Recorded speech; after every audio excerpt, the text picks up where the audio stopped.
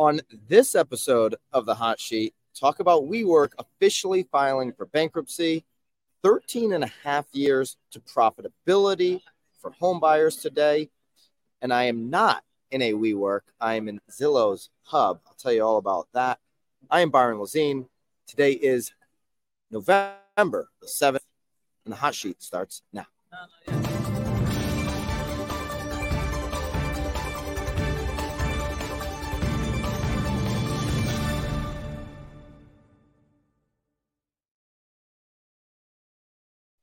All right, welcome into the Hot Sheet. Let me know in the live chat which market you're tuning in from. I'm tuning in live again from Austin, Texas. I'm in the middle of the Zillow hub. There's traffic all around me, but I am not inside of a WeWork today. This is kind of what their hub, as they call it, looks like. It's not a vendor alley because it's all their own products, of course.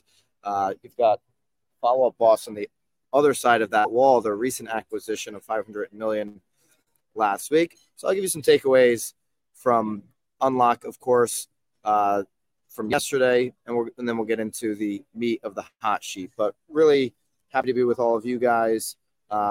See a whole bunch of you guys tuning in from all over the place.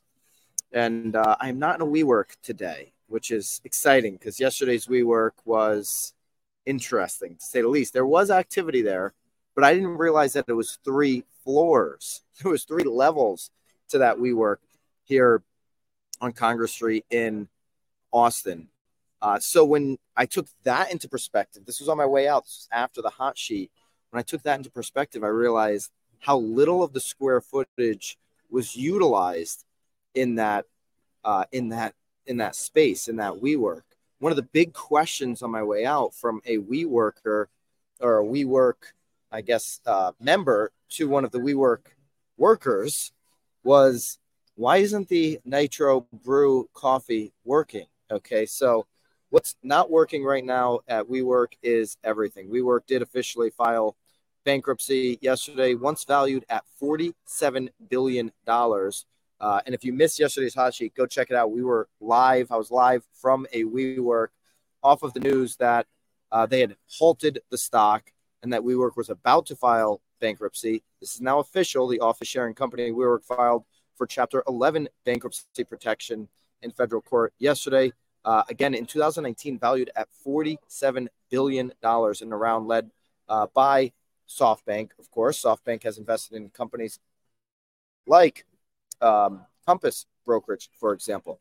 The company tried and failed to go public 5 years ago, and it disclosed in August regulatory filing that bankruptcy could be a concern. So the bankruptcy filing is limited to WeWork's locations in the U.S. and in Canada. The company said in a press release, WeWork reported liabilities ranging from $10 to $50 billion. Yesterday, we talked about that number, $16 billion in losses. WeWork CEO David Tolley said in a press release, I'm deeply grateful for the support of our financial stakeholders as we work together to strengthen our capital structure and expedite this process through the restructuring support agreement. We remain committed to investing in our products, services, and world-class team of employees to serve our community. Now, remember, yesterday I said there's going to be a couple of things that happen. Either somebody's going to come and see WeWork as an opportunity, or WeWork themselves are going to want to restructure. With that, there are going to be issues in commercial real estate. WeWork, I think here in Austin, when I looked it up, there was like 6 locations just in this city alone. So through that restructuring agreement for WeWork, they're going to go to a lot of these leaseholders, and they're going to either cancel leases in areas that don't have, high membership or high traffic or not valuable areas. They're either going to try to renegotiate the lease, bringing the terms down, or coming in and saying, hey, we'll partner with you to try to retain some of this. There's going to be some type of restructuring or renegotiating there. And then the third option is some of the really great locations, they may not, if they're already profitable on it, they may not touch those locations. But across the board, there's going to be a lot of leaseholders that feel some pain from WeWork. Now, we know commercial banking, we talked about this yesterday, has $3 trillion coming due when you look at office buildings specifically on the refinance. Right now, these banks that are a lot of regional banks holding these loans have a balance sheet that reflects yesterday's valuation, not the current valuation. When they go to refinance and they dig into some of these, hey, so-and-so's not paying the lease, you're vacant. WeWork's trying to, for example, renegotiate the lease. The building value comes down. It means the balance sheet of these banks is going to come down. So there's definitely going to be concern going into the new year on commercial real estate. Kristen, I am in Austin, Texas at Zillow's Unlock here. So I'm in the Zillow hub. Maybe I'll take a little, let me know in the comments. Let me take a little stroll around Zillow Unlock before we sign off on the hot sheet. I'm willing to do it. I don't think I'll get thrown out of here. No media is technically supposed to be here at Zillow Unlock. Legacy media, they're not letting them in. But when you're BAM, you can wear your team hat, your BAM hat, and you can get into these things. So let me know if let me do a little stroll around Unlock Hub, and I'll show you that. So to wrap up the WeWork story, I do believe this is going to impact commercial real estate. I think you're going to hear a lot more stories on, especially office buildings going to 2024. This is one of those big things that can pull down the economy, is if we have a crisis on commercial real estate, because that means crisis on regional banking as well. Kristen, no, I am not at NAR Next, which I think is next week, by the way. NAR Next, I think that's in Anaheim next week. All right, so there's your story on WeWork, talking about profitability. Zillow has a report. Zillow has a report. If you buy a home, how long will it take you to profit on your home sale if you're buying now? Okay, we know how unaffordable this market can be. If you go over to my Twitter X, rather, I got to really start calling it X. Let me know if you call it Twitter or Twitter X. Where are you on that whole renaming and rebranding of Twitter? But if you go over to my Twitter at Byron Lazine, Lance Lambert, I don't know if you can pull this tweet up. I retweeted Lance Lambert from Resi Club, Bobby. I'll just read it off to you. We'd return to pre-pandemic housing affordability. We would return to pre-pandemic housing affordability. Housing affordability is pretty great pre-pandemic if one of these three things happened. Number one, U.S. income spike 62%. I promise you that will not happen. U.S. home prices fall 38%. Here's the tweet now. If you watch, mortgage rates fell 4.4%. All of these three categories seem very unlikely in the short term. U.S. income spiking 62%, U.S. home prices falling 38%. We don't have a great financial cliff coming. Mortgage rates falling 4.4%. That's not coming anytime soon. So this is according to Black Knight data.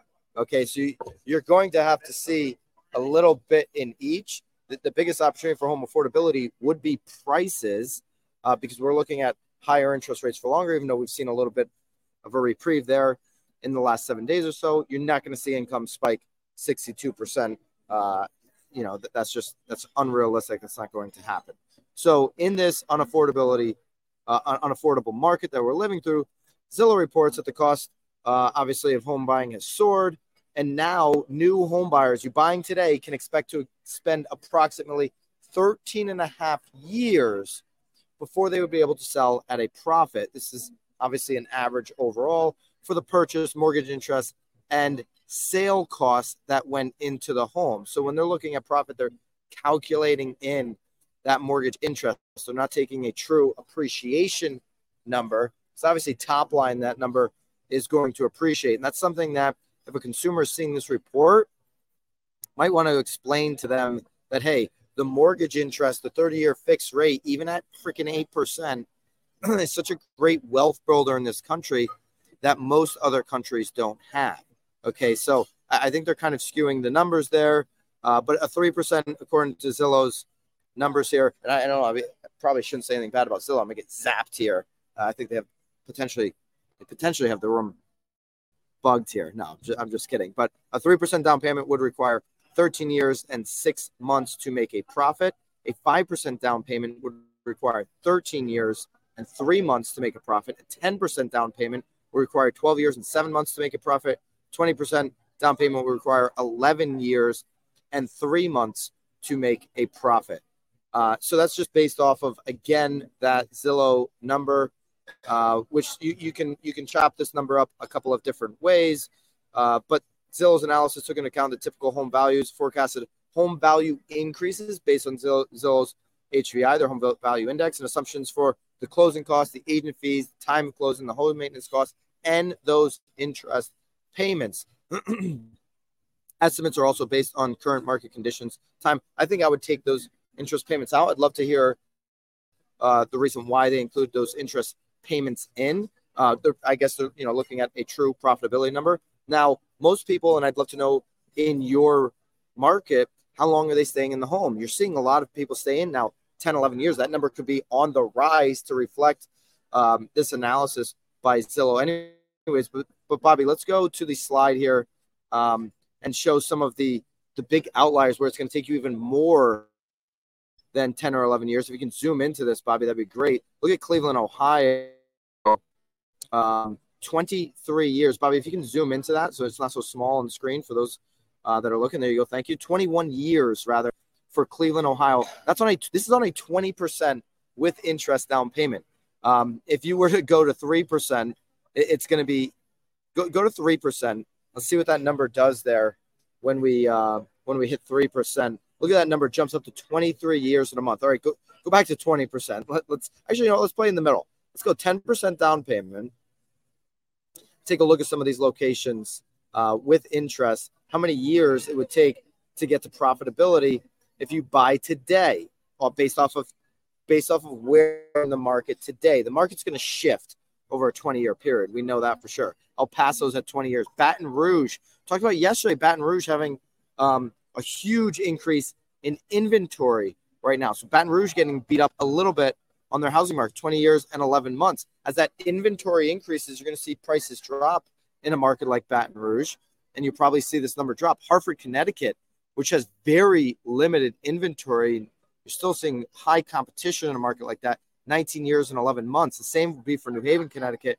We have 18 years and 2 months, very little inventory. Columbia, South Carolina, 17 years, 10 months. Smaller market. Cincinnati, 17 years, 9 months. Moving down, Raleigh, North Carolina, which is one of the most vibrant markets. And I would argue this number for Raleigh just because I think there's so much upside. So many people are going to be relocating to Raleigh in the next 10 to 15 years. But Raleigh on the list here, according to Zillow, the way they're analyzing this profitability, it's going to take 17 years plus in Raleigh. Detroit, 16 years plus. Let us know in the comments if there's something you'd like to see. I see a good morning from Scottsdale. Is Phoenix on this list? New Orleans is 14 years, 8 months. Salt Lake City is 13 years, 9 months. OKC is 14 years, 5 months. Where's Phoenix on the list? Curious to see Phoenix. Minneapolis, 13 years. Keep scrolling. There's Cape Coral, Florida. There's Phoenix right there. 11 years and 5 months in Phoenix, New York. 11 years and 3 months. All right. So we'll have the chart linked up. BAMX members, of course, you get access to all of the daily downloads. BAMX members, you can just download the chart. Actually, if you go back to the chart, let's go all the way to the bottom. It was interesting. The bottom 4 locations were all in California. California, you think of as really being unaffordable, but based on the acceleration of price is what I'm guessing. You have LA, San Diego, San Francisco, and San Jose. It only take you 8 years or less to turn a profit in those markets. Really interesting to see those. So if I'm, if I'm an agent in LA, I got to sit next to a Beverly Hills agent last night. Hey man, the market is really down. Their business was, he said the business was down 50%. Super luxury agent, which is really the market's getting beat up. He talked about the mansion tax. He talked about some of the issues that are going on in LA, where you see a lot of the headlines and the publicity in a market like LA or in a market like San Francisco, where the city is in real precarious shape, right, moving forward.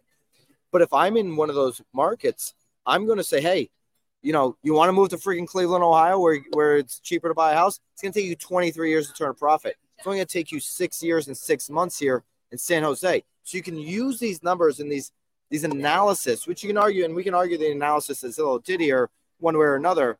But if it's a benefit for your market, like in Miami right now, 8 years, 7 months, compared to the other locations, like it is in Tampa, like it is in LA, like it is in San Francisco, I might be leading with a messaging to my database or, on my email list that, hey, here in San Francisco, it only takes you 7 years to turn a profit, where the rest of the country, it takes you 13 years. I might find a way to say that shorter verbiage to be able to highlight the benefit of buying in San Francisco. Okay.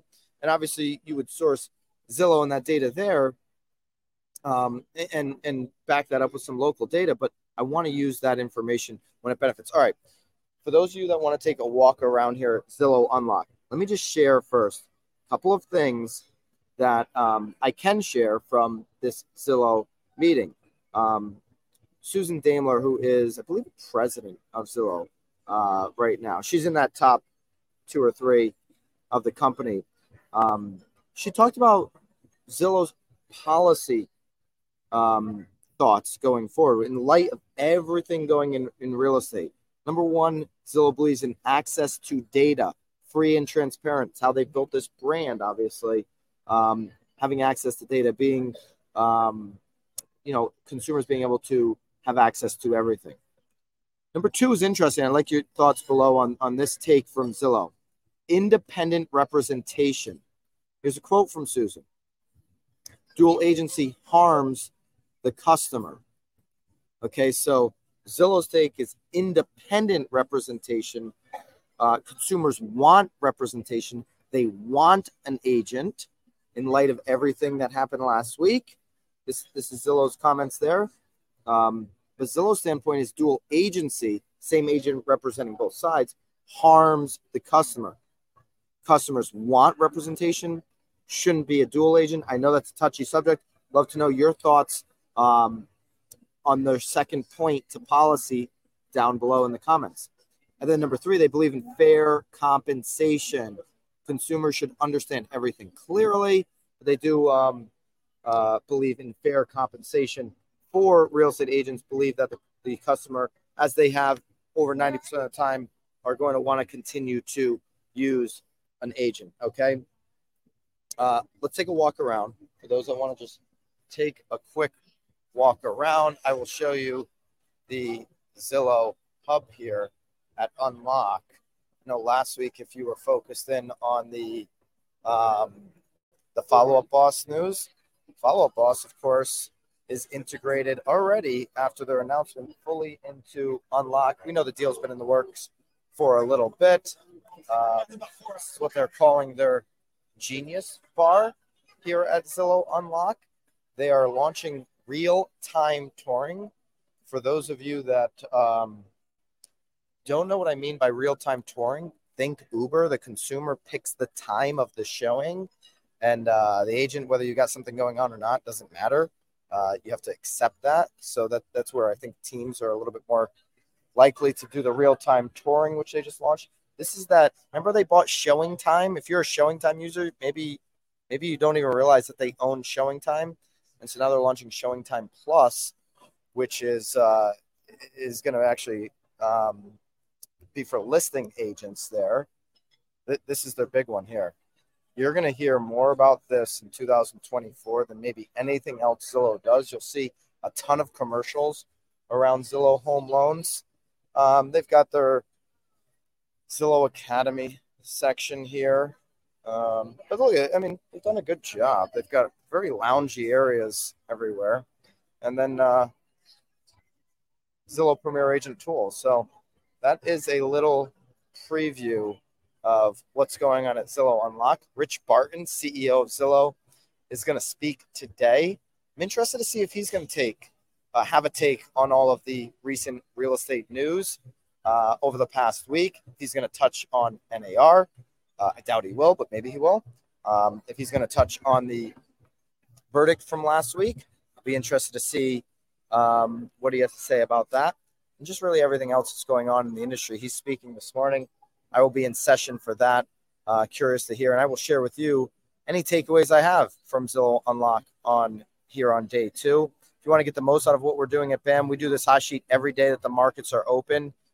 Certainly join us in BAMX. You can use code HOT to get 10% off. BAMX prices are going to go up substantially on December 1st. Everybody who gets into BAMX and is in now is going to be grandfathered in on their price. So when we go up on these prices December 1st, you'll be grandfathered in as a BAMX member. But everybody after December 1st will be up on a much bigger increase. Here's the 10-year at 4.6.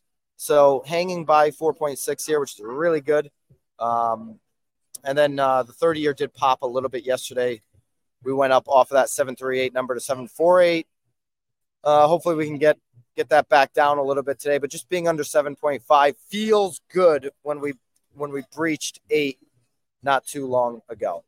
Jeremy Knight will be hosting the hot sheet tomorrow, also from Austin, but I'll be on a plane over to Connecticut. I'll be joining you back on the hot sheet Thursday and Friday from Connecticut.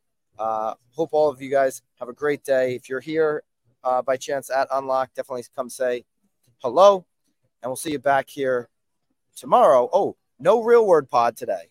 Okay, no Real Word. We're doing Real Word tomorrow, but there will be a interview. I interview Tamir, CEO of Real Brokerage, and Sharon, the president of Real Brokerage.